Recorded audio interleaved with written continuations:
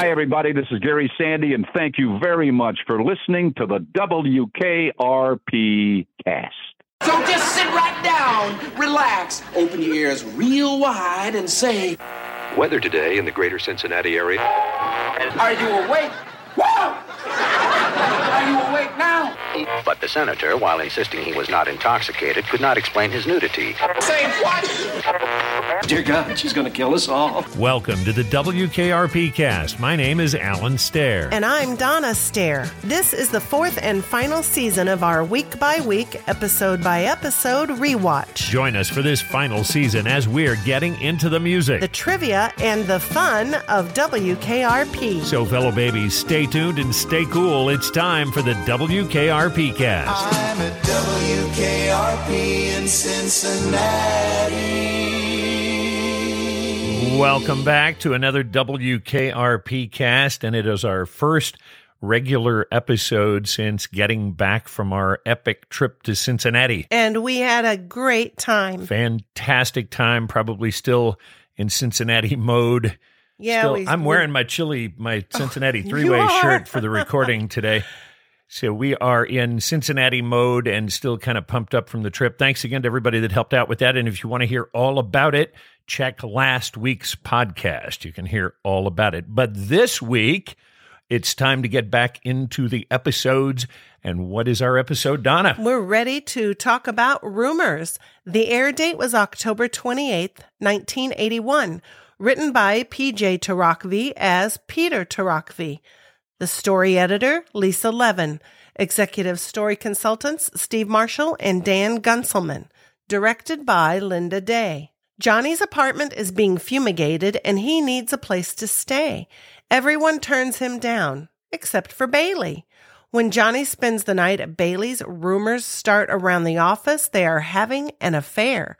Bailey feels like a hussy, and Johnny is just feeling old.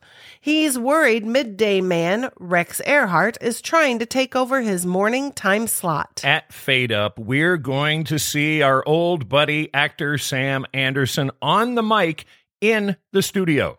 This is Sam's fourth and sadly final guest star appearance on WKRP. In the first season, Sam portrayed aspiring DJ Mason Noble. In the episode, Johnny comes back. So you're the program director, right? Right, that's great. I get along great with program directors.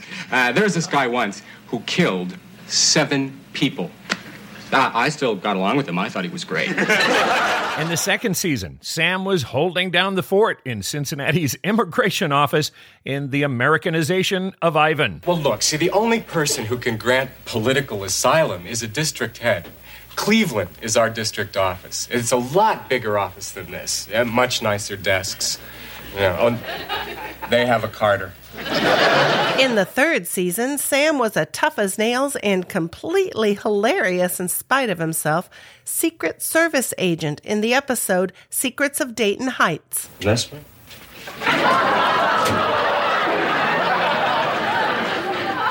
A.K.A. the news beacon of the Ohio Valley. Ooh. In each of the first 3 seasons, Sam played a one-off, single-scene character we'd never expect to see again. This time out, Sam is giving a face to the often-mentioned Rex Earhart. He's playing a regular. This makes us wonder what things might have been like if WKRP had a 9th regular, or at least semi-regular cast member. Sam seems to work well with the other regular cast members, and his laughs are killer, no matter what he's doing. Could you have imagined Sam Anderson every week? It would have been so much fun. It would have been so much fun. And incorporating Rex into storylines would have been easy. The midday guy is usually there for regular business hours. He comes in at 8:30 or 9 doing show prep. Then he works his 4-hour shift. Rex even said he's on 10 to 2. Then he normally stays around until 5. He ends the day with phone calls or prep for the next day's show. Having Rex around for stories would even make more sense than having Venus, the evening guy, hanging out with the morning guy. Rex also has a great weird vibe. As Andy says in this episode, all DJs are crazy. And it's true. Rex's particular brand of crazy would have been a fun addition to the lineup. Although we'd surely take more Sam at any time, we're going to have to be satisfied with what we've got. So here it is. Enjoy Sam Anderson in this final WKRP appearance. And for bioinformation on Sam, check out our past podcast episodes. It might be a coincidence, but we know how the WKRP writers like to have a basis for their episode titles. We're guessing the title of this one, Rumors, is inspired by the 1977 Fleetwood Mac album of the same name. Although the Mac used the British U in their spelling of rumors, so maybe it's nothing. Listen to the wind blow, watch the sun rise. We open up in the studio, and since we're in the studio, it's time for a poster watch. Yay! This is a big poster episode. We have new ones here, and we'll have a few new ones when we get in the hall outside the studio. Plus, we've got new posters in the programming office. Over the Cincinnati map to the right of the studio door is a picture of 3 guys with their heads close together. There's a woman standing behind them. This would be Chrissie Hynde and the Pretenders promoting Pretenders 2, the much-anticipated follow-up to their debut. Now, the problem with having a hit album and becoming a touring band, there's no time to write. This album included 2 songs that had been previously released in the UK as singles. It also included another Ray Davies-written song, I Go to Sleep. Stop Your Sobbing from the first album was also written by Davies, but unlike Sobbing, I Go to Sleep had not previously been recorded by the Kinks. I go to sleep, sleep, and imagine that you're there with me. I go to sleep, sleep, and imagine that you're there with me. Why all of the Ray Davies tunes on Pretenders albums? Well, because Chrissie Hynde and Ray Davies, they were an item. They were in a turbulent relationship in the early 1980s. They never married, but they did have a daughter together, Natalie Ray Hynde. Hynde and Davies would split shortly after Natalie was born. Chrissie would then marry Jim Kerr from Simple Minds in 1984.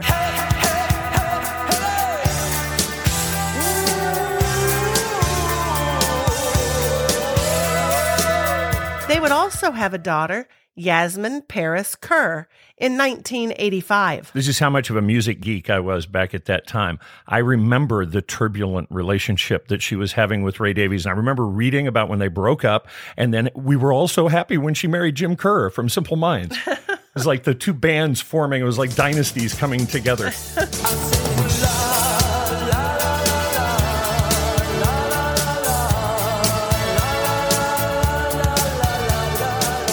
It's kind of hard to miss. That's Rodney Crowell standing there on the studio door. This is a poster promoting his 3rd album on Warner Brothers, the self-titled Rodney Crowell.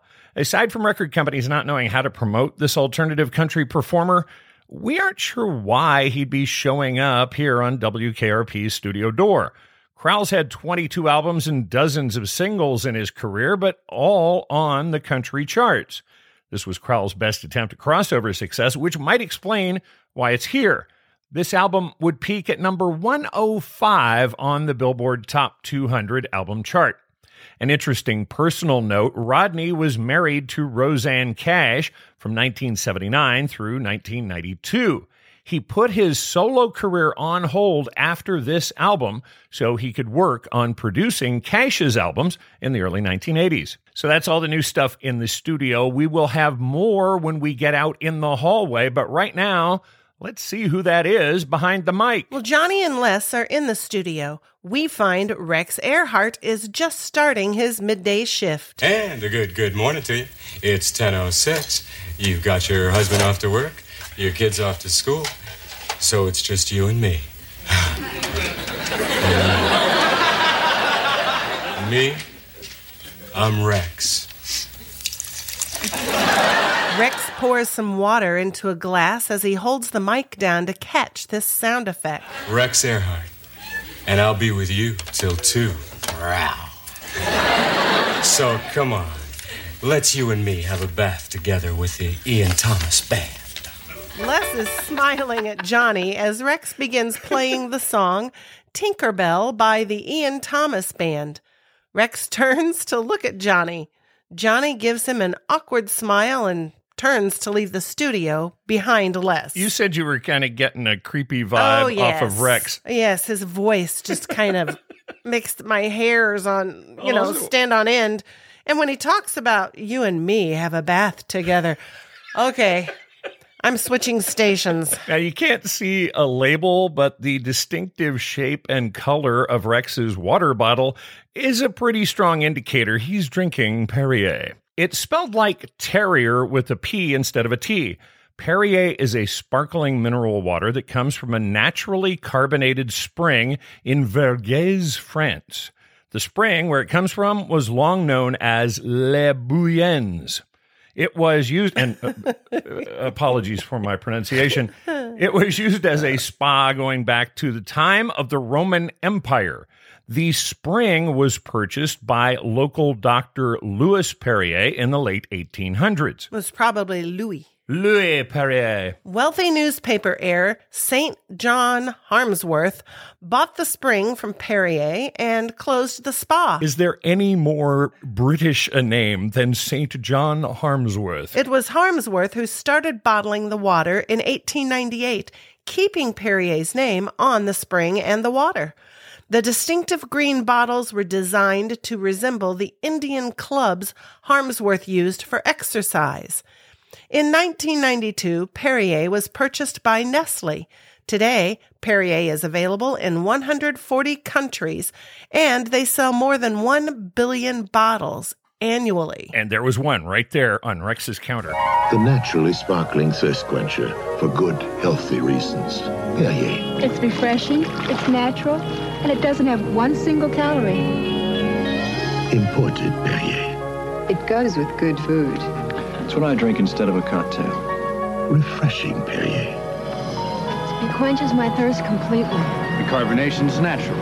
Perrier, the naturally sparkling thirst quencher, bottled in France. Enjoy it in good health. Have you ever had Perrier? I have, just a couple of times, and I consider it a touch gross. I didn't like it. I've never tried it. Maybe if it was flavored, I'd try one. They do have some flavors. I saw in some of the articles I read about they've added flavors kind of recently. Nestle has added flavors to the Perrier line. Plain bubbly water doesn't do much for me. No. And a weird side note about Perrier's production process. Although Perrier is naturally carbonated as it comes right out of the spring, the water and the CO2 are captured separately. Instead of keeping the water carbonated throughout the purification process, they just decided it's easier to add the carbonation back in right before they put it in the bottle. Interesting. It was going flat as they purified it, so they decided, we'll just take the CO2 and then we'll inject it in, because it's the same way that Coke or Pepsi inject CO2 into their syrup. They're just injecting the CO2 back into the water. Well, Perrier claims the amount of carbonation in the bottle is identical to what comes out of the spring, but because of this recarbonating process, the FDA forced Perrier to remove the words naturally sparkling from their label in 1990. Rex goes into a tune called Tinkerbell by the Ian Thomas Band.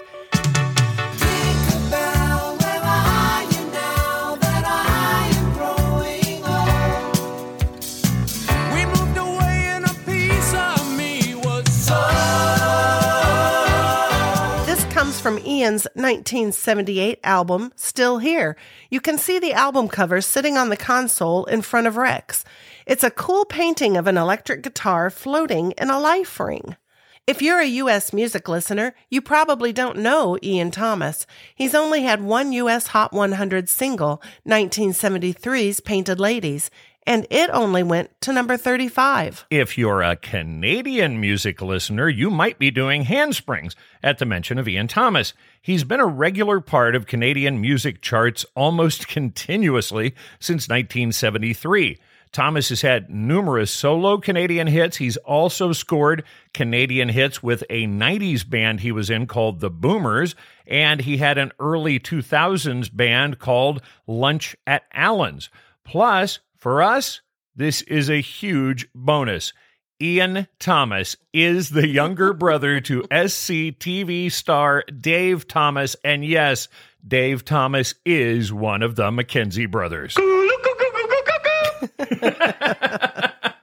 I love Ian just for that. I don't care about the music career, just that he's Dave Thomas's brother. Les and Johnny walk down the hallway toward the door to the bullpen. And we warned you as we move into the hallway, it's time for another poster watch. Yay!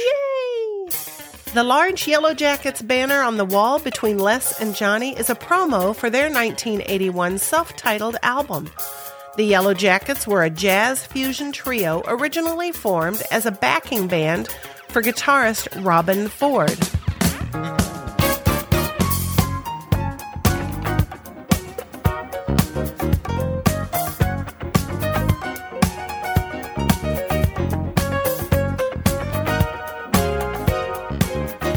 Amazingly, the Yellow Jackets are still at it. In their 43-year history, the band has recorded 25 albums and received 17 Grammy nominations, winning 2.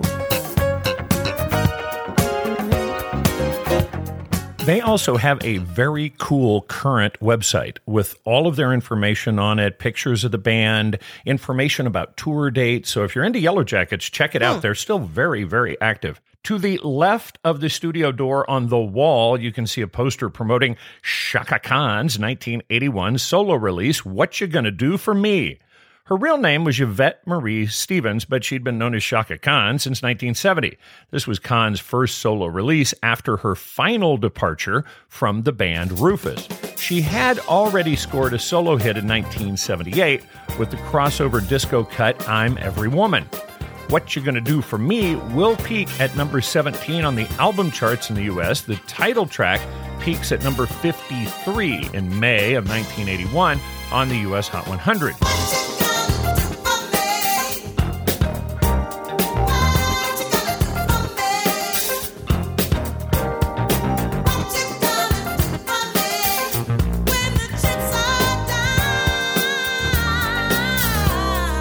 The album was nominated for Best R&B Vocal Performance Female at the 1981 Grammys. We don't get to see this one until a bit later, but through the door at the end of the hallway is a large poster promoting Ricky Lee Jones' second solo album, Pirates. It was released in July of 1981 on Warner Brothers Records.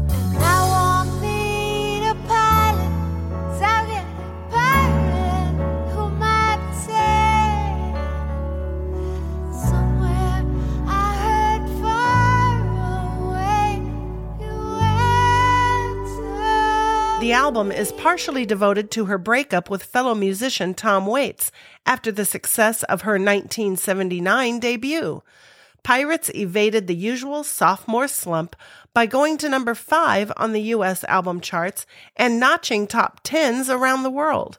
This poster in the oversized version is somewhat rare. We did find a copy going for $86 on a collectibles site. I am kind of proud of this next one. There is a poster on the door leading into the bullpen, and I caught a glimpse of it as Les grabbed the door to open it. Mm-hmm. It's a picture of 3 men and 2 women. This is a promo for Los Angeles-based funk and R&B group Dynasty.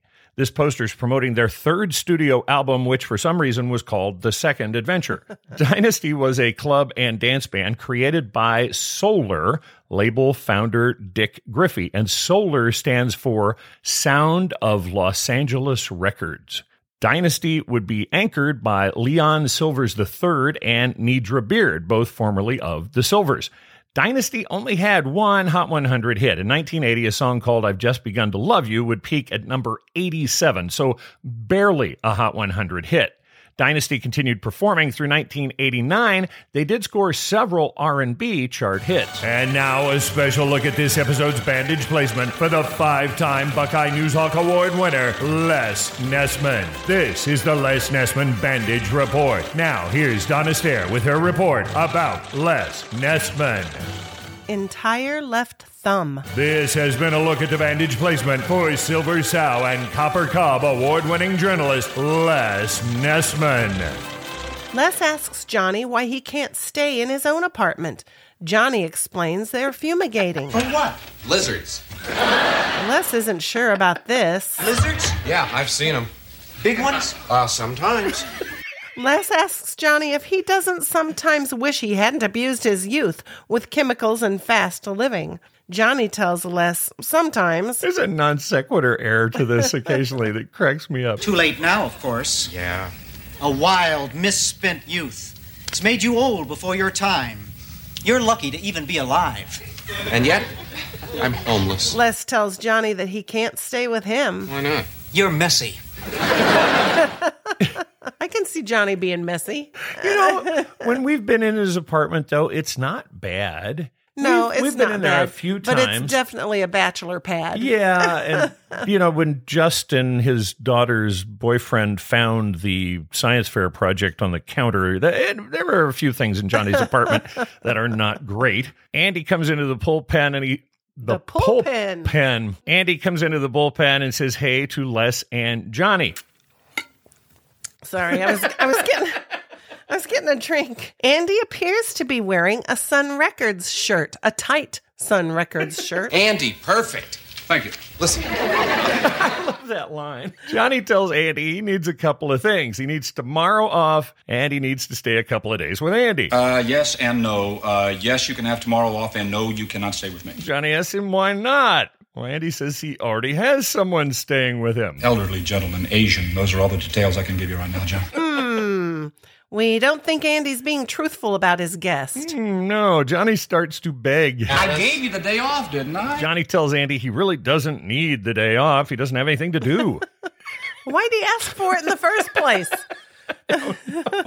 Well, find something to do. I think you need a rest. As a matter of fact, why don't you take a full week off? So Andy thinks Johnny's been looking tired lately. He'll get Rex Earhart to sit in for Johnny's slot. The logo on Andy's t-shirt is the distinctive 45 label from Memphis-based Sun Records. Sun was founded by Sam Phillips in 1952. Sun quickly became known as the birthplace of rock and roll. Phillips' list of rock and rockabilly performers was jaw-dropping. Sun Records was the first label to record Elvis Presley, Roy Orbison, Jerry Lee Lewis, Carl Perkins, and Johnny Cash, just to name a few. The album and eventual musical, The $1 Million Quartet, is about Sun Records. He'd shake his head and say, I don't want no other love. Baby, it's just you I'm thinking. He'd say, well then I don't want to stop thinking of me. Man, he sung the hell out of the song, man. I was on the table looking at him. Man. Saying he'll use Rex to fill Johnny's slot sets Johnny off. What are you going to do, test Earhart in my time slot? Run a little phone survey? Maybe slip me into Sunday morning? Andy tells Johnny he's being paranoid, which brings us to... the line of the episode. Hey, Travis, when everybody is out to get you, paranoid is just good thinking. And this episode has a lot of great lines in it. There is a lot of funny stuff in this episode, but this one is practically a T-shirt. So that's how this one became the line of the episode. Great T-shirt. Oh, it would have. Andy only wants Johnny to take some time off and get some rest. Johnny says okay, but he reminds Andy he still needs a place to stay. Andy just turns at the end of the hallway and boom, he's gone. Johnny sees Herb heading to the bullpen door. He calls after him. Charlie. Oh, man. Check out Herb. It's time. Herb Darlick, Fashion Alert. Herb is wearing a brown, tan, blue, gray, white, and orange plaid suit jacket with the same plaid pants. His tie is tan with brown diagonal stripes. He is wearing his white belt. We have seen this suit before, but this suit is so striking, even though you've seen it before. Every time he walks in. Yeah, he has several like that really, it doesn't matter if you've seen it before. And you know, if you paired that coat with solid pants, it would mute it down a lot. But the fact that the coat and the pants are the same pattern and a full suit is a lot of plaid coming at you. Herb tells Johnny whatever it is, he didn't do it. Herb continues on into the bullpen with Johnny following closely behind. And even if I did do it, I don't think I'd have to answer to you for it. No. He's kind of working The Speaking of paranoid. The hierarchy of the authority in the station. Herb walks over to his desk as Johnny continues talking. You remember a couple of years ago? I love this reaction. Herb looks up to the ceiling. He is really trying to remember a couple of years ago, and he hones in on something. Yeah? Herb continues looking spaced out. When your wife threw you out? Yeah. Oh, now he's got it. So Johnny reminds Herb he stayed at Johnny's apartment. It's been really great having Herb here the last 2 nights. Tomorrow night, you get him. Oh, no, I don't. Oh, yes, you do. And not only that, my friend, but you get the bullfighter on real black velvet. You get the battery-powered go-go dancing novelty sensation. You get the color-coordinated reprocessed styrofoam clothing. That was in the first season episode, Never Leave Me, Lucille. Yeah? And you said if you could ever return the favor, you would. I was lying. Johnny leans down on the DJ desk and he looks at Herb. Aren't you ashamed having the ethics of a fungus? Herb just shakes his head. Nah, he didn't care. Johnny is telling Herb how desperate he is for a place to stay just as Bailey walks into the bullpen. Bailey hears the tail end of Johnny's plea. Oh, well, you can stay at my place. Johnny's shocked, but he's also thrilled. Bailey, you saved my life, bless your heart. Well, it is a messy business, but somebody's got to do it. Bailey gets her key out of her purse and hands it to Johnny. He takes it and heads out the door, telling her he'll see her when she gets home. Bailey, don't worry. I can be very good. I'm looking forward to it. Johnny leaves the bullpen. He's like a dog. I can be good. I won't get up on the furniture. All right, I got a little technical workshop thing here. When Bailey first enters the bullpen, I caught a bit of a feedback ring in the sound system. I didn't really hear it until I put it on the headphones. But feedback is caused when a mic picks up the output from a speaker. It starts out as a little bit of a ringing, then it builds to that familiar feedback whine that everybody knows. Since WKRP was being recorded in front of a live audience, the performers were being amplified. When Bailey walks in, her higher register voice just catches a frequency and it causes the PA to almost feed back. Listen for it. You can hear it right here. Well, you can stay at my place. Really? Sure. I thought it was enough to make Frank Bonner look off camera when it happened. His head whips around right when the feedback starts. And I was thinking, since, Frank also is a director, he was thinking they're going to call cut because there's a technical error, they're getting this feedback. But instead, the sound guy got it under control by turning down the output, and they continued on with the scene. But you had kind of an interesting take on this about Frank. You don't think he was looking over there because of the feedback? No, the feedback happens right after Bailey says, you can stay at my place. Frank Bonner, or Herb, he was Herb here. He was in character. I think he looked over at Les. Les is back at his desk, and I think he was shocked. And he looked over at Les to see if Les was hearing this. Yeah, I don't think he was reacting to the sound because he was in character. And you don't think he would have broken character? And I don't think he would have broken character to do that. He has been a director in the past, but with this episode, he's Herb.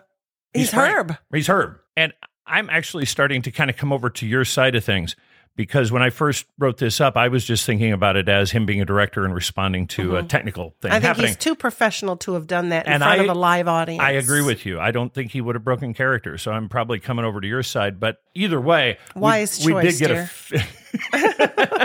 We did get a feedback ring there, though. Yes. And it's one of those things that when it happens, it really, when you're up on the stage, you really hear it because you're in the middle of that loop that's happening. So they would have all been aware of it. But you keep going. Yeah. So Les, who's been at his desk this whole time, asks Bailey, where is she going? I didn't know you were going out of town. Bailey tells Les she isn't going out of town. Well, Les is shocked. And Les appears to be reading a copy of National Hog Farmer. What? What? Well? Well, what? You're a woman, he's a man. Don't be an animal, Herb. Call him the way I see him. Bailey tells Herb and Les she can't believe them. Mr. Carlson enters the bullpen with perfect timing to catch. Well, I'm shocked. I'm amazed. I'm stunned. Mr. Carlson looks from Bailey to Herb and to Les. Well, I guess everything's normal here. And he walks out. Love those art bits where he catches the tail end of a conversation. He does that a lot. So Les was reading a copy of National Hog Farmer magazine. National Hog Farmer, or the cool abbreviation NHF, is considered the business authority when it comes to hog farming in the United States. National Hog Farmer is a part of the Farm Progress network of media outlets. They've been in publication for more than 50 years, but it appears as of 2018, they've gone to all digital hog news delivery. Les's print edition is no more.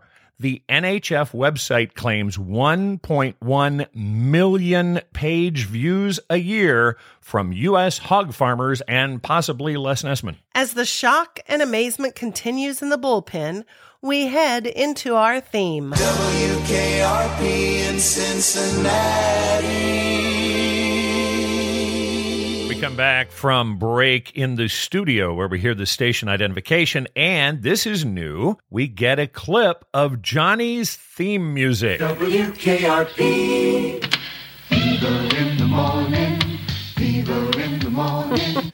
We've never heard that before. However, we see Rex is sitting in for Johnny. Hey, whoops, no doctor today, but good morning to you, my friendlies. This is Earhart. Rex begins pouring from his bottle of Perrier for the sound effect, but the glass isn't where it's supposed to be, and sparkling mineral water goes all over the counter and into his lap. On the early side for you, hoping to help you start your day with a smile on your face and love in your heart. Rex starts playing Our Lips Are Sealed by the Go-Go's. Rex then gets back on the mic and addresses Johnny. And, hey, Johnny, if you're listening, and I know you are, don't you worry about a thing, because us young guys are on the case, picking up the pieces you old guys let fall. Hey, you know I'm kidding. Rex is giving Johnny grief about being an old guy.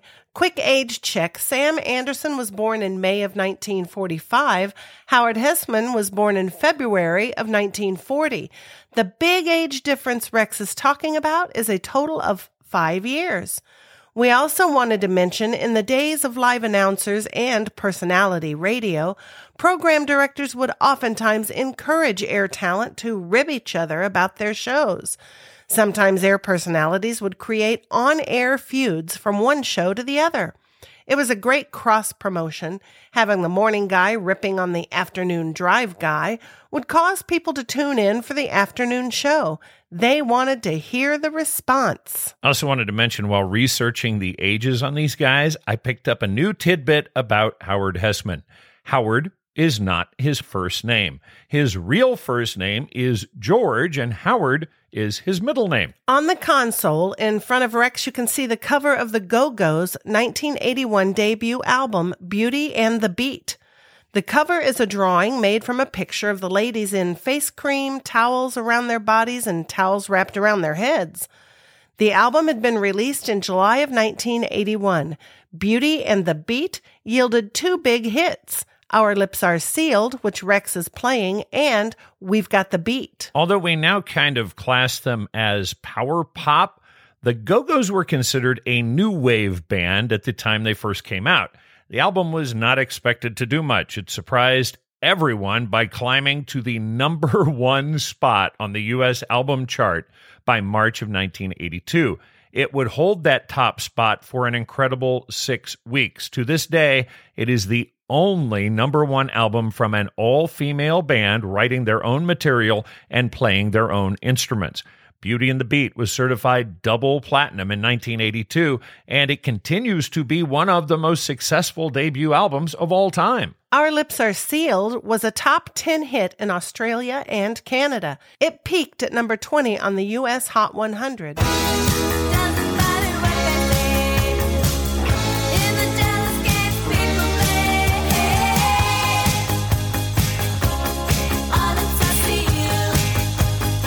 Interesting note, Rex mentions it went to number 15 on WKRP's Super Hit Survey.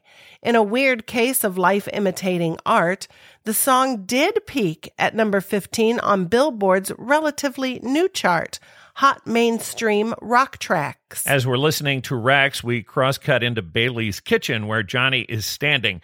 He's got bedhead, he's wearing a robe, and he's listening to Rex on the radio while fixing himself a bowl of cereal. You can tell by his facial expression he's not thrilled about what he just heard on his own show. We hear Rex say it's 7:45 a.m., 51 degrees out with an expected high of 68. Old, guys. What's that supposed to mean, old? A door opens and Bailey comes out. She's wearing a nightgown. She tells Johnny good morning. Want some vitamin-rich bits of cardboard? Bailey holds up her hand, and instead she pours herself a glass of orange juice. She asks why Johnny's up. He's supposed to be on vacation. Johnny responds.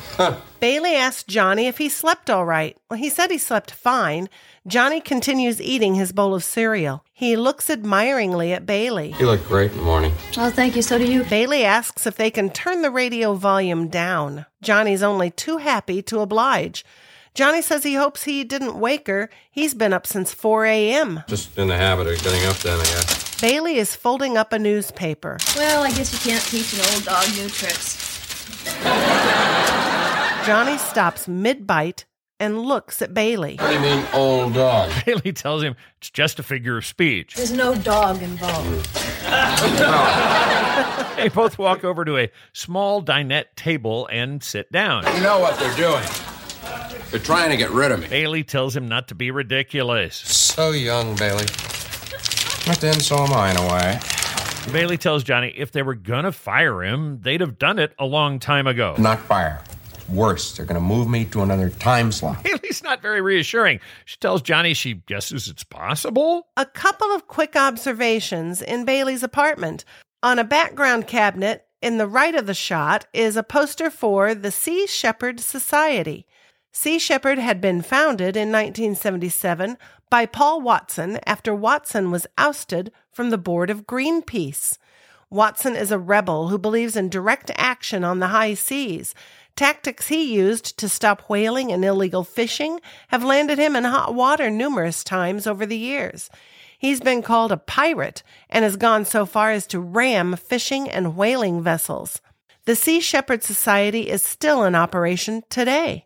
It's been featured in the Discovery Channel series Whale Wars and Ocean Warriors. A war rages in the far reaches of planet Earth. Antarctica's pristine waters run red with blood. The Sea Shepherds are the soldiers who wage this war. They're led into battle by Captain Paul Watson. Their enemy is a group of Japanese fishermen whose chosen catch is whales. We get a great shot of the newspaper that Bailey's reading. It is, of course, the Cincinnati Enquirer. Although the episode didn't air until the end of October, it looks like they maybe were getting things shot early at the start of the season, or this was an old paper that had been hanging around on the set. This edition of the Enquirer is dated Wednesday, September 16th of 1981. And I bet it was printed right there in the building where we were staying while we were in Cincinnati. Bet it was. It was composed there. It was written there. It was printed there. And I looked it up. You said, how many papers does she have there? Well, this is back at the time. She had folded. It looked like a big stack. And this is a Wednesday edition of the paper. It had 103 pages. Wow. Cincinnati had a lot to say. They did. And this was back before any digital delivery was happening, so everything got on a page. Johnny puts his spoon down. Bailey? It's like cold steel through the lower intestines. He tells Bailey Travis is testing Earhart. He goes on to say the top man always has the morning drive time slot. I'm the top man. I pull the numbers at KRP. Except they think I'm getting old. Earhart even says so on the air. Johnny says he can understand. It's all business with Travis. Lower intestine stuff. This is truly the morning of the long knives for John Caravella. First, it's the 10 a.m. slot, and it'll be 2 in the afternoons. Then I'll be doing Sunday morning interviews with psychics who work for the water department. Lower intestine stuff. Johnny references psychics working in municipal utilities so often in this episode, we had to look it up. We found an article in Municipal Water and Sewer magazine, and yes, there really is one. saying the Baltimore Water Department had been consulting a Madame LaRue about proactively identifying potential leaks. Could Johnny be right? Are psychics really working for municipal utilities? Well, then we noticed the post date. The article was posted April 1st of 2018. We think the gang at Municipal Water and Sewer was playing an April Fool's joke. The origin of Johnny's information remains unverified. Bailey rolls her eyes and tells Johnny nothing is going on. I would have heard. She tells him he is on vacation in her apartment. Just relax. Enjoy your stay here. Enjoy your life. Go for walks. Read. Take a second and note the beauty that's around you. See it. Feel it. Bailey puts her hand on the side of Johnny's head and she runs her fingers through his hair as he turns to look at her. Reach out and touch that beauty. Take advantage of your situation. A word to Bailey. Think about what you're saying. This is a guy you once asked out. Bailey plays with Johnny's hair as she talks. Johnny has a shocked and confused look on his face. Feel what's really important in your life. For once, reach out and grab it. You can see Johnny is really misinterpreting what Bailey's saying. Unlike former receptionist Joyce Armour, Bailey doesn't seem to be doing this on purpose. She grabs the collar of Johnny's robe. She's looking him right in the eye. Bailey tells Johnny he has to go for it. Now I gotta go put some clothes on. Bailey pats Johnny on the back and goes into her bedroom. Johnny's left staring after her. He turns his head right towards camera. You can see he's really pondering what just happened. In this next scene, Andy gives Jennifer the green light to remodel the lobby, which she does. The lobby remodel becomes one of the only ongoing story arcs in the entire series. Demolition starts in this episode, and the lobby will undergo various stages of reconstruction for the next 3 episodes. We don't get to see the final product of Jennifer's handiwork until the episode Jennifer and the Will. We fade up in the lobby with Andy talking to Jennifer about redecorating. I mean it. I think it's time we fix this place up. We're a top 10 station now. It's time we start looking like it. And I believe we should start with this room. Jennifer is thrilled. This is right up her alley. She asks Andy if he has the money. Yep. Andy's smiling at her. Jennifer offers to help. I've been told I have a certain flair. Jennifer gives her head a little shake as she says this. Andy tells Jennifer, go for it. He tells her to do whatever it takes to make the lobby say, hi, we're successful. This is an important place to be. We are substantial. Keeping in mind, of course, that it must say we're radio. Jennifer tells him, consider it done. Andy leaves the lobby. You can see the wheels in Jennifer's head turning. Visitors will be very impressed until they talk to someone. And for me, that was a potential line of the episode right there. There's a good line too. Many great lines in this episode. Herb and Les enter the lobby from the main entrance. Oh, and once again, it's time. Herb Darlick, Fashion Alert. Herb is wearing a purple and shades of lavender plaid jacket with a purple dress shirt. He has a tie with purple and white diagonal stripes over a purple and white plaid background. He's wearing his white belt, but brown and white two-toned shoes. Oop, threw it off there. So much purple. Herb is telling Les this is a great idea. He's also pitched it to Travis, and he liked it. But you could call it business about business. Interview a few businessmen. They tell you about their companies, how moral they are. It's interesting. Les looks at Herb. You only want me to interview people that advertise with us. Huh. Les tells Herb he doesn't think that's right. You don't know how anything works, do you? They both walk up to Jennifer's desk to look through the mail. She tells them both good morning. Hey, gorgeous. Anything going on? There is that problem in the Middle East. Problem in the Middle East? Just one? In 1981, the list was long. Iraq invaded Iran, Syria and Israel were backing Lebanese factions, and of course Israel was clashing with the PLO. It's kind of an all-purpose punchline. What's more interesting than the Middle East is Les's hesitation to do Herb's show. Promoting advertisers in news stories has long been a battle between sales and news. Salespeople always want to feature clients in positive news stories, even if they're fluff. Serious journalists like Les feel having the news dictated by sales compromises editorial integrity. A show like Herb's would most likely have been dismissed as a puff piece by a serious news department. Bailey enters the lobby from the bullpen door. She tells them all, "Good morning." Bright-eyed and bushy-tailed? Oh, not really. Late night. Herb nudges Les with his elbow. But that's right. Bailey turns towards Herb a bit menacingly. And this is what I thought should have been line of the episode, so we're calling it line of the episode honorable mention. Continuity is so important. Thank you for always being a jerk. That could be a shirt, too. Yes, it could. Herb tells Bailey not to get so upset, but she is the talk of the town. Herb heads to the door leading to the bullpen. Come on, Les. Buzz off, Herb. You see Herb stop for a second, then continue on through the doorway. Jennifer turns to look at Bailey. So how's everything? Pretty good. That's good. Mm-hmm. So everything's going well? Great. That's great. Mm-hmm. Good. Really good. How's Johnny? Weird. Oh, golly. Les hurries out of the lobby.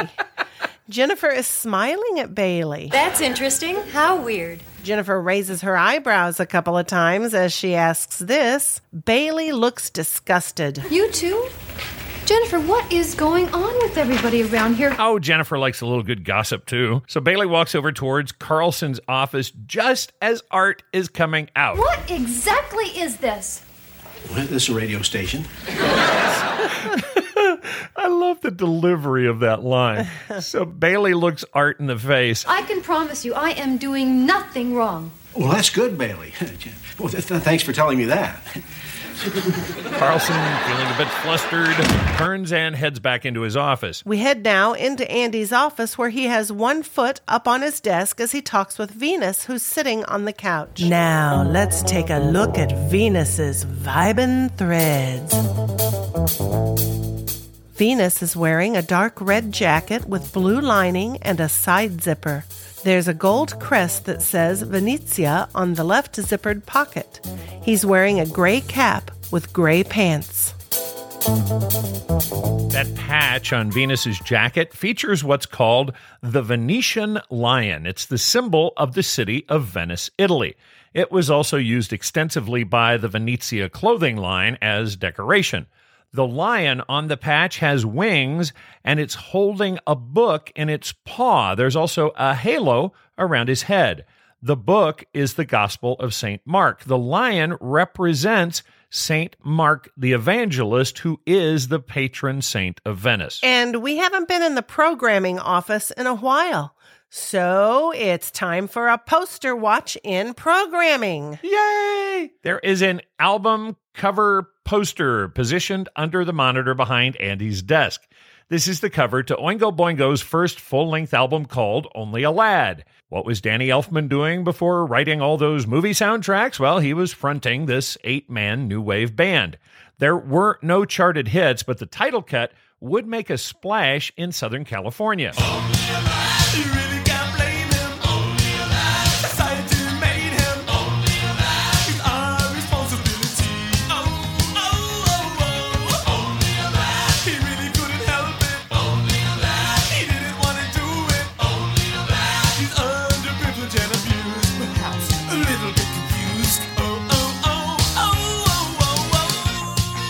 KROQ, K-Rock LA, got behind the band and supported them extensively in Los Angeles.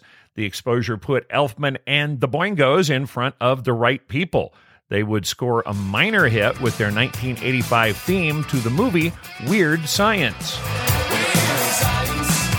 The cover art to this album is a parody of the 1960 Boy Scout handbook cover painted by Norman Rockwell. In the Oingo Boingo version, a Boy Scout in an old-fashioned uniform is walking through a bleak, wintry landscape. As you look more closely at the lad, you notice his uniform is cut and ripped. He may even be bleeding, but he's still got that I can do anything smile on his face. If you look to the right of Andy while he's seated at his desk, you'll see a tan poster with the outline of Africa on it. This is a promo for Mick Fleetwood's 1981 solo album, The Visitor. The Visitor was a side project for the Fleetwood Mac co-founder. Shoo-shoo, yeah, shoo-shoo, yeah, shoo, la-ga, shoo, I shoo, go my way. It was recorded entirely in Accra, Ghana in January and February of 1981.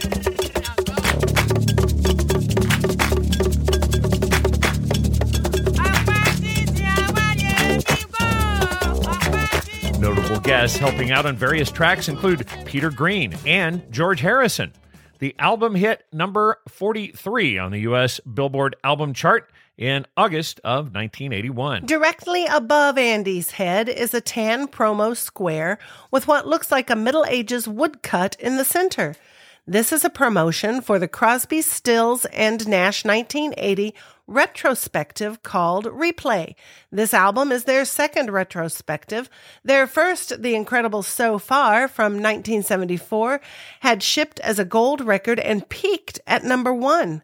Replay would have no such success. It's a mess of previously released material, both from Crosby, Stills, and Nash and solo projects, but no big hits. It was called a cash grab by David Crosby and only peaked at number 122 on the album chart. This was their first album to not hit the top 10. Over to the left of the filing cabinets is a poster for Supertramp's live Paris album. This one was in the hall outside of the bullpen for several episodes.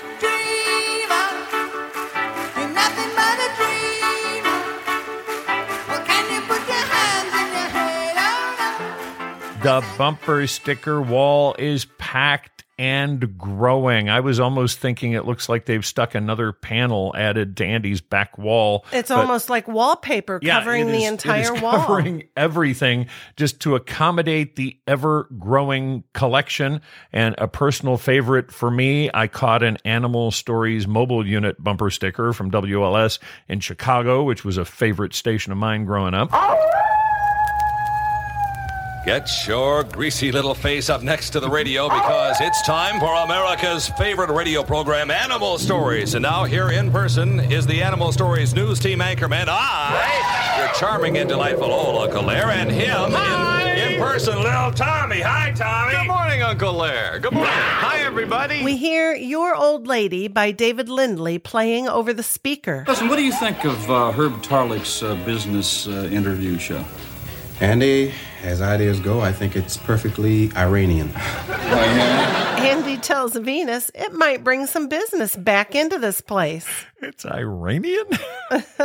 Besides, I'm going to give it to Bailey instead of Les, so it might work. The song we're hearing on the monitor, Your Old Lady, comes from David Lindley's April 1981 debut called El Rayo X. Jackson Browne provides backing vocals on 3 of the tracks and acts as producer. An AllMusic critic described the album as combining blues, rock and roll, Zydeco, Middle Eastern, and other elements. Your old lady sure looks good to me. Don't wanna lose you 'cause you're my friend. But your old lady, she's the living in. Your old lady sure looks good to me. There were no hits, but the album did spend 18 weeks on the album chart, peaking at number 83 in July of 1981. Venus looks at Andy with an impish little grin, and he asks Andy if he knows Johnny's staying at Bailey's. You notice how everybody gets this look when they start talking about this. They all get this kind of conspiratorial, gossipy look, and Venus has got it. Andy asks him what he means. Johnny's staying in Bailey's apartment, huh? Andy walks over behind the couch. Of course, nothing's happening. No. Jeez. And she's got a pretty small place, too. And you know, these two together, almost as much fun as Johnny and Venus together. Yes. I like just these two working off of each other. And they're doing that junior high kind of guy thing. And they're out of control laughing where you can't speak because you're just so overcome. And they just keep chuckling even more. Can you believe that? That old fox. And then Venus gets into this howling thing. Both of them are laughing, and Venus starts to howl.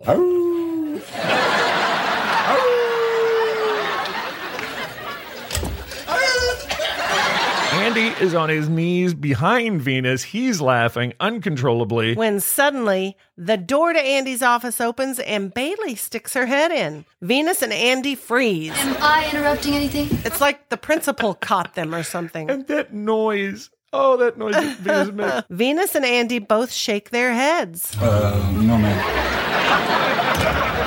Andy stands back up. Bailey comes into the office and looks at Venus. Venus, I don't believe I've ever heard you howl before. Oh, yeah, I do it all the time. It's a little medical problem, lunar thing. Venus makes this kind of strangled noise after that third howl when Bailey opens the door. Yes. It kills me every time. It's like he choked or something. Andy has his back to Bailey, and he's covering his mouth. He's trying to hold in the laughter. Andy, first I'd like to tell you something about Johnny. And that sets them off. Venus and Andy can't help it. They start laughing. Bailey's looking at him, confused. What's with you guys? You two go ahead and talk. I'm just going to lay down here a second. He falls down onto the floor behind the couch, continuing to laugh as Venus turns completely away with his back to Bailey. He cannot hide his snickers. Bailey asks them if this has something to do with Johnny staying at her apartment. No. And Venus gets this very serious look on his face, and he turns towards Bailey. Absolutely not. But he loses it and begins laughing again. He turns his back to Bailey. What is everybody thinking around here? Disgusted, Bailey turns to leave Andy's office. And just as she turns, the door to Andy's office opens and Rex Earhart comes in, bumping into her. They hit pretty hard, and it almost looks like Rex is puckering his lips. But I think he's saying, "Oh," or something. Sorry. I liked it. Feel free to touch me anytime. Oh, well, I can't believe I said that. I mean, that's not really me. I'm not really like, I mean, guys probably say that to you all the time. What? Well, Bailey has had enough. What are you guys? 11 years old or what? Bailey leaves in a huff. I love how Venus could only hold it together for 2 words. Absolutely not. And sometimes you hear him going, that noise that you make when you're trying not to blast out. So Rex walks on into Andy's office, and we get a good look at Rex's outfit. Oh, gosh. He is wearing short navy blue polyester shorts and tight with a white knit collared short sleeve shirt and a white sweater draped around his neck by the sleeves. He is the tennis instructor from hell. He's drinking his sparkling water straight from the green glass bottle. Rex walks over and leans on the filing cabinets. We can hear Andy laughing still from behind the couch. Venus still with his back to the office door. He continues to laugh. Nice looking chick. Kind of cranky, though. I hear Johnny's squeezing her. Uh-oh, you don't talk about little sis like that. Andy pops up from behind the couch and Venus turns around to face Rex. They are both suddenly very serious. He's staying in her house. He is a guest in her home. Nothing more than that, Rex. Obviously, you do not know Bailey quarters very well. Jeez. Okay, I'm sorry. I kind of thought it was a little odd how they seem to treat Rex like he's the new guy. Rex has been around there a while. We've never met him, but they have. He's in the station doing his shift every single day.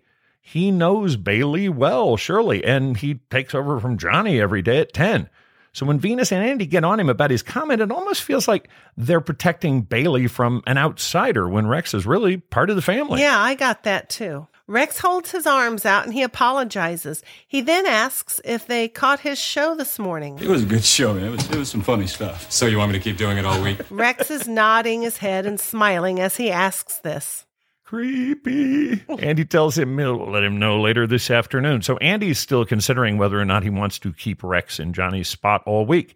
Rex starts to leave, then turns back at the door. I'll be around. Thanks for the warning. After the door closes, Venus looks at Andy and asks him what he sees in that guy. Andy says probably the number 2 most program directory thing he's ever said on the show. All DJs are crazy. Venus gives Andy a look. And you remember number 1 was when Venus had a gun on him. No DJ has ever pointed a gun at me before. Not at any station I've ever worked. Oh, sure. I mean, we've had some problems before, but... I think that's the number 1 program directory thing he's ever said. Back at Bailey's apartment, Johnny is in near darkness. He's fluffing the plants. We hear him sing a short snip of He's So Fine as he's getting ready for Bailey to come home from work. We also hear Getting Up by Tom Scott playing in the background. The lights are very low, and Johnny has a bottle of wine in his hands. He crosses to the table where there are 2 lit candles. Johnny's talking to himself as he sets the wine down and arranges things on the table. Okay, see the beauty that's all around you. Take advantage of your situation. What do I care about work? I know what's important to me, and I'm going for it. Yeah, he really misinterpreted that. Mm-hmm. So the tune Johnny has playing is Getting Up. It comes from Tom Scott's 1981 album with the LA Express called Apple Juice. Scott's only had 1 minor hit, but you may know his name. Tom Scott has been a major music scene fixture for more than 50 years. He was one of the sax players in the Blues Brothers Band, and he wrote the themes for both Starsky and Hutch and The Streets of San Francisco. Scott provided the scorching sax line, and listen to what the man said for Paul McCartney and Wings.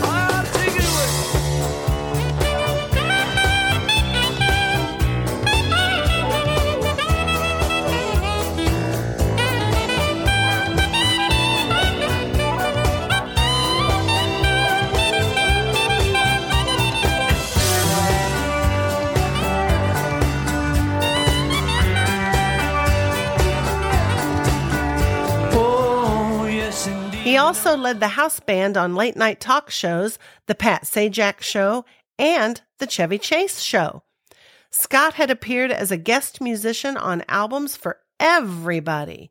Blondie, Steely Dan, The Grateful Dead, George Harrison, Whitney Houston, Quincy Jones, Carole King, and Pink Floyd. That just begins to scratch the surface of Scott's list of more than 100 contributions to other projects. You know what, though? I don't think Tom Scott was very good at picking his late-night talk shows. No, he had a couple Sajak of bad show ones there. And the Chevy Chase Show, both really short-lived. So we hear the door to the apartment open. Bailey walks in, and immediately she flips on the lights. You're home. I know. Do you know what is going on at the station? Bailey's dropped her keys on the table. She's not noticing the candles or the really romantic dinner all set up with wine included. Johnny tells her he could care less about what's happening at the station. You better. Well, I know what's important to me now. You think you know people. Yeah. You think you know how they feel about you. You don't know. Yeah. I have been taking the heat all day for something I haven't even done. Bailey, that's why I want to tell you how I feel about you. You know what they think? They think that we're up to something here. They think that we're carrying on like I'm some sort of floozy. They think that we're probably sleeping together. Oh, dear, no. It's true. It's an insult to me, and it's an insult to you in particular. We'll just have to learn to live with it. Bailey tells Johnny she won't have them thinking that about her or about him.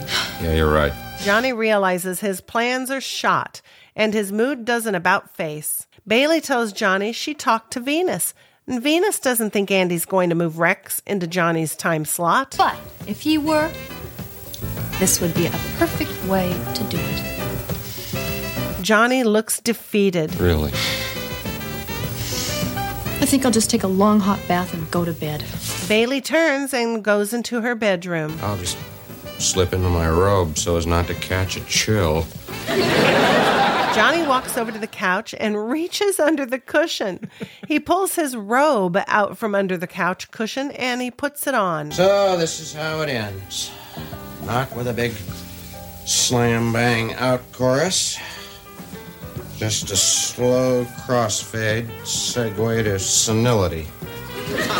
Johnny blows out the candles, and the screen fades to black. So we went into a commercial break. We come back from commercial still in Bailey's apartment, and we pick up right where we left off. Johnny's clearing the dining table and still talking to himself. Still, won't be all bad doing the all-Sunday show. Johnny holds a spoon up to his mouth like it's a microphone. Tell me, Mrs. Devon DeHaven, how long has the water department been hiring psychics?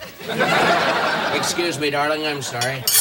Right now, we've got to join our regular broadcast live from the Church of Our Lady of Perpetual Misery in Mount Healthy, Ohio. So I want to drop a quick note in here about Sunday mornings. As a part-timer, I worked a lot of Sunday mornings. Full-timers don't normally work weekends. Our Sunday mornings when I was in high school were a pretty easy gig. We ran a few pre-recorded music programs that were an hour long, and they already had the commercials in them. We also ran big chunks of local church services, so you could put something on and let it run for half an hour. Because of the programming, a lot of stations refer to their Sunday morning shift as the God Squad. The door to Bailey's bedroom opens, and Bailey comes out in her robe. John? Yes? You know what? Yep, I know. Getting old. I'm downhill side to drooling on myself. Bailey's been doing some thinking while she took her bath.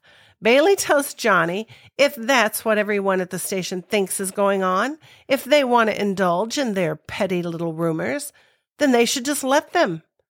Johnny looks at Bailey. Really? Yes, really. Let's give them their money's worth. Excuse the drool here. I'm with you, Bailey. I really am. He may be a little more with her than she's intending. He takes off his robe. Howard Hesseman is just on fire in this episode. He is getting off the best lines, the drool and the utility psychics. So Bailey puts her arm around Johnny's neck and puts her face right up to his. Tomorrow at the office, I'll tell them that something really did go on here tonight. Good, that's very good. Why be punished for something we haven't even done yet?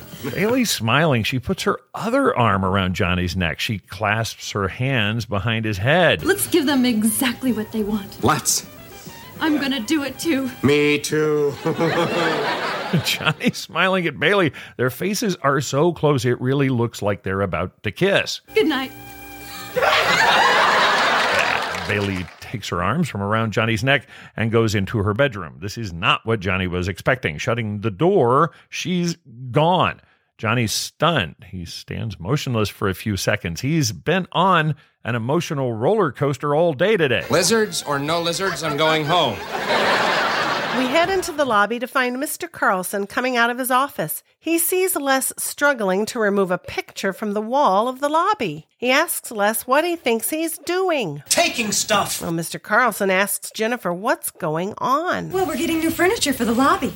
Really? Andy ordered it. He what? I'm sure with your approval. Mr. Carlson tells her, of course. Herb points at the floor. Carpet. I want the carpet. Les starts to fight him for it until Jennifer tells Les he can have the desk. I don't think that orange carpet it's gross. was worth fighting for. They're like scavengers. They're fighting over prey out on the savannah. Bailey walks into the lobby. She's wearing tight jeans, Johnny's Black Death t-shirt, and her hair is tousled and teased into this huge mane. She's going for just got out of bed, but a lot of work has gone into that hair. And she's not wearing her glasses. If you ever see a quote-unquote hot picture of Bailey, it's probably this screenshot. Herb confronts her about her clothes. You're supposed to be doing the business interviews today. He tells Bailey these are his clients. He asks why she's dressed like that. Like what? That's Fever's t-shirt. Bailey takes Herb's tie and pulls him in close to her and kind of reminds me during Filthy Pictures when Bailey was giving Andy a hard time. I just grabbed the first thing when I got out of bed this morning. I was naked, Herb. And this was on the bed, so I put it on. Bailey looks over at the others. They're all watching with their mouths hanging open in disbelief. Okay, so this is supposed to be Johnny's Black Death t-shirt. but it looks very tailored to Bailey's body. We think another Black Death tea was produced, only this one was specifically created to fit Bailey. I think the producers were maximizing the Bailey guys out there, the Bailey Crush Team guys. Bailey. Team Bailey was going to tune in this episode, and they wanted to give them their money's worth. So Bailey walks over towards them. You have to have something to keep you warm. Hi, Les. Bailey winks at him. Les looks away, embarrassed. You know what I mean? Bailey gives a teasing little smile and walks out of the lobby, heading to the bullpen. Mr. Carlson leans down to Jennifer. Do you know what she means? Jennifer tells him she does. And it's very personal. It has to do with rumors and romance and, I'm sorry, sex. Now let's go into your office and I'll explain everything. Jennifer knows what's going on. She knows what Bailey's up to. I think Bailey's whole bit, somewhere in there's a champagne cocktail is going to raise its ugly head. How about a champagne cocktail? Jennifer turns to Les and Herb. Herb is standing on a chair. Guys, leave the coffee and the sign. What about the light bulbs? They're yours. Herb and Les smile at each other, happy to get the light bulbs. Herb reaches up to remove them and burns his hands. We got into Andy's office to find Johnny sitting on the couch. Andy's walking in the door and he's talking to somebody. Because I said so, that's why. The theme from Boat Weirdos by Joe Walsh is playing over the speaker. Andy says hey to Johnny and asks him why he's there. I think you know. Andy says he doesn't know. Sure you do. Okay. And it better stop. What? Johnny stands up. He starts to pace as he talks. All these rumors about Bailey, pal. I don't think she hasn't heard them. I mean, she is a very nice person, man. She's like a little flower, you know? She generously offers her hospitality to someone, and suddenly she's a brazen hussy. Look, no one ever called her that. And Johnny says that's not the point. The point is she's been hurt. And why? Andy is taken aback by Johnny's anger. He is really mad. I really like the fact that Johnny was standing up for Bailey like he did. Yeah, but Johnny kind of missed the point as to what Bailey was doing that day. The song playing in this scene is called Theme from Boat Weirdos. It comes from Joe Walsh's 1978 album, but seriously, folks, it also included Joe's biggest solo hit, Life's Been Good. Boat Weirdos is a soothing instrumental with a few surf and ocean sounds thrown in.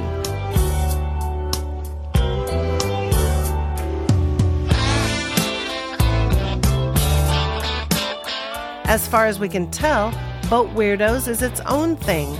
There was nothing else it was actually a theme to. Andy tells Johnny he's sorry. Look, you know how people are. It's just gossip. Johnny tells Andy he doesn't know how people are. He doesn't deal with gossip and rumors. He likes to deal with plain and simple truth. And speaking of plain, simple truth, don't think for 1 minute that I am unaware of your plans to relegate me to Sunday morning interviews with demented crazoids who conduct seances for utility companies, okay? Johnny looks at Andy. Once in a while, I'd like it if people around here would just offer the truth. Andy rolls his chair up to his desk and he opens a very large ledger in front of him. He takes a pen from the inside pocket of his jacket. All right. You want some truth? There's going to be some changes around here. I know that. And here is a check. Severance pay. No. John, it is a raise. Andy tears the check out of the checkbook. $200 a month. He holds the check out to Johnny. Johnny, grabs it out of Andy's hand. He asks if he gets to keep his time slot. Of course, what are you talking about? Nothing. Johnny kisses the check and turns away from Andy, telling him, never mind. Both the ego and the paranoia, very accurate, especially for the regular daytime, the rated, the guys who have the promos and their name on the show. A lot of paranoia, a lot of egos. The door to Andy's office opens and Bailey comes in. She is not happy. She tells Andy she was mad before, but now she's really steaming. I just heard that the only reason you gave me Herb's business show was because Les wouldn't do it. Is that true? Oh, well, yeah. Well, thank you very much, because I'm going to go ahead and do it.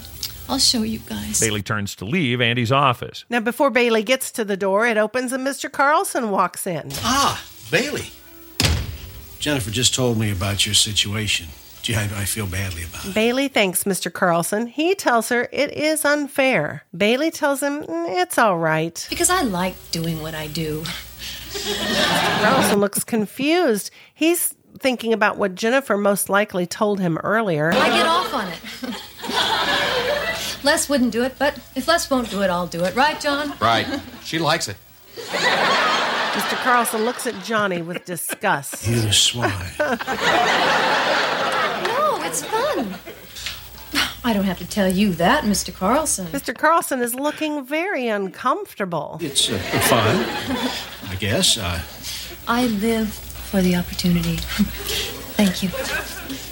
Bailey squeezes Mr. Carlson's arm and leaves Andy's office. 4 seasons in, and clueless Carlson still delivers. Art turns to the others. She should get some help, you know what I mean? Are you kidding? She's fine all by herself. Johnny's smiling. He's nodding his head at Carlson. Art puts his hands on his hips, and he glares at Johnny. Oh, you disgust me. Johnny pats Art on the shoulder, telling him he doesn't need to butter him up. Johnny leaves Andy's office. Art asks Andy if he straightened Johnny out. Yeah. Gave him a raise. Carlson can't believe what he's hearing. Mr. Carlson is shifting from one foot to the other, and he's wringing his hands. He doesn't know what to say. He looks at Andy. Maybe I better go talk to Jennifer. No, better yet, I think I'm just going to go right on home. Andy tells him, yeah, that's a good idea. Mr. Carlson tells Andy they are tearing up things in the lobby. Andy says he knows. What's next, Travis? I'm just asking. Well, I got a very interesting idea for Johnny and Venus together. Andy raises his eyebrows several times at Mr. Carlson. Mr. Carlson is speechless. He doesn't know what to say. He turns and leaves Andy's office. Smiling, Andy sits down in his chair, and the screen fades to black. Such a fun episode. I think Andy likes messing with Mr. Carlson. Oh, he does, and so many great laughs, especially when you get Art embarrassed about sex things. That's when Art is at his funniest. A fun episode and a chance for Bailey to kind of get out there and show off some comedic chops. So what is up for next week, Donna? We will be discussing Straight from the Heart. Les is being given an award for a news broadcast. Herb claims he's going on vacation, but Jennifer is worried when Herb takes insurance papers with him. Herb checks into a hospital for heart tests, and he asks Les to stay with him. They wind up going to a porn movie, a 3D porn movie. This will be fun. So that's going to do it for this episode of the WKRP Cast. If you'd like to watch along with us, make sure to check our show notes. You can also find us on social media. Follow our Facebook page, and we do have a ton of stuff up there right now from the Cincinnati trip. For more WKRP fun, become a patron. Go to patreon.com/WKRPcast for behind-the-scenes fun, full interviews, and more. Got a question, comment, or correction? Let us know about it. Write us, WKRPcast@gmail.com. And remember, please rate and review us on Apple Podcasts. Thanks for listening. Bye now. May the good news be yours.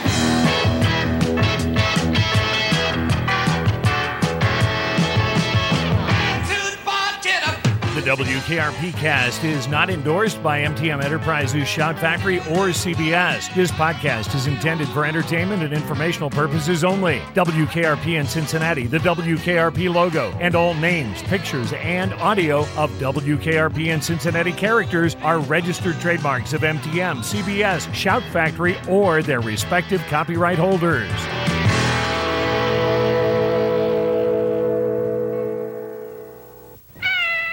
I almost forgot, fellow babies. Booger!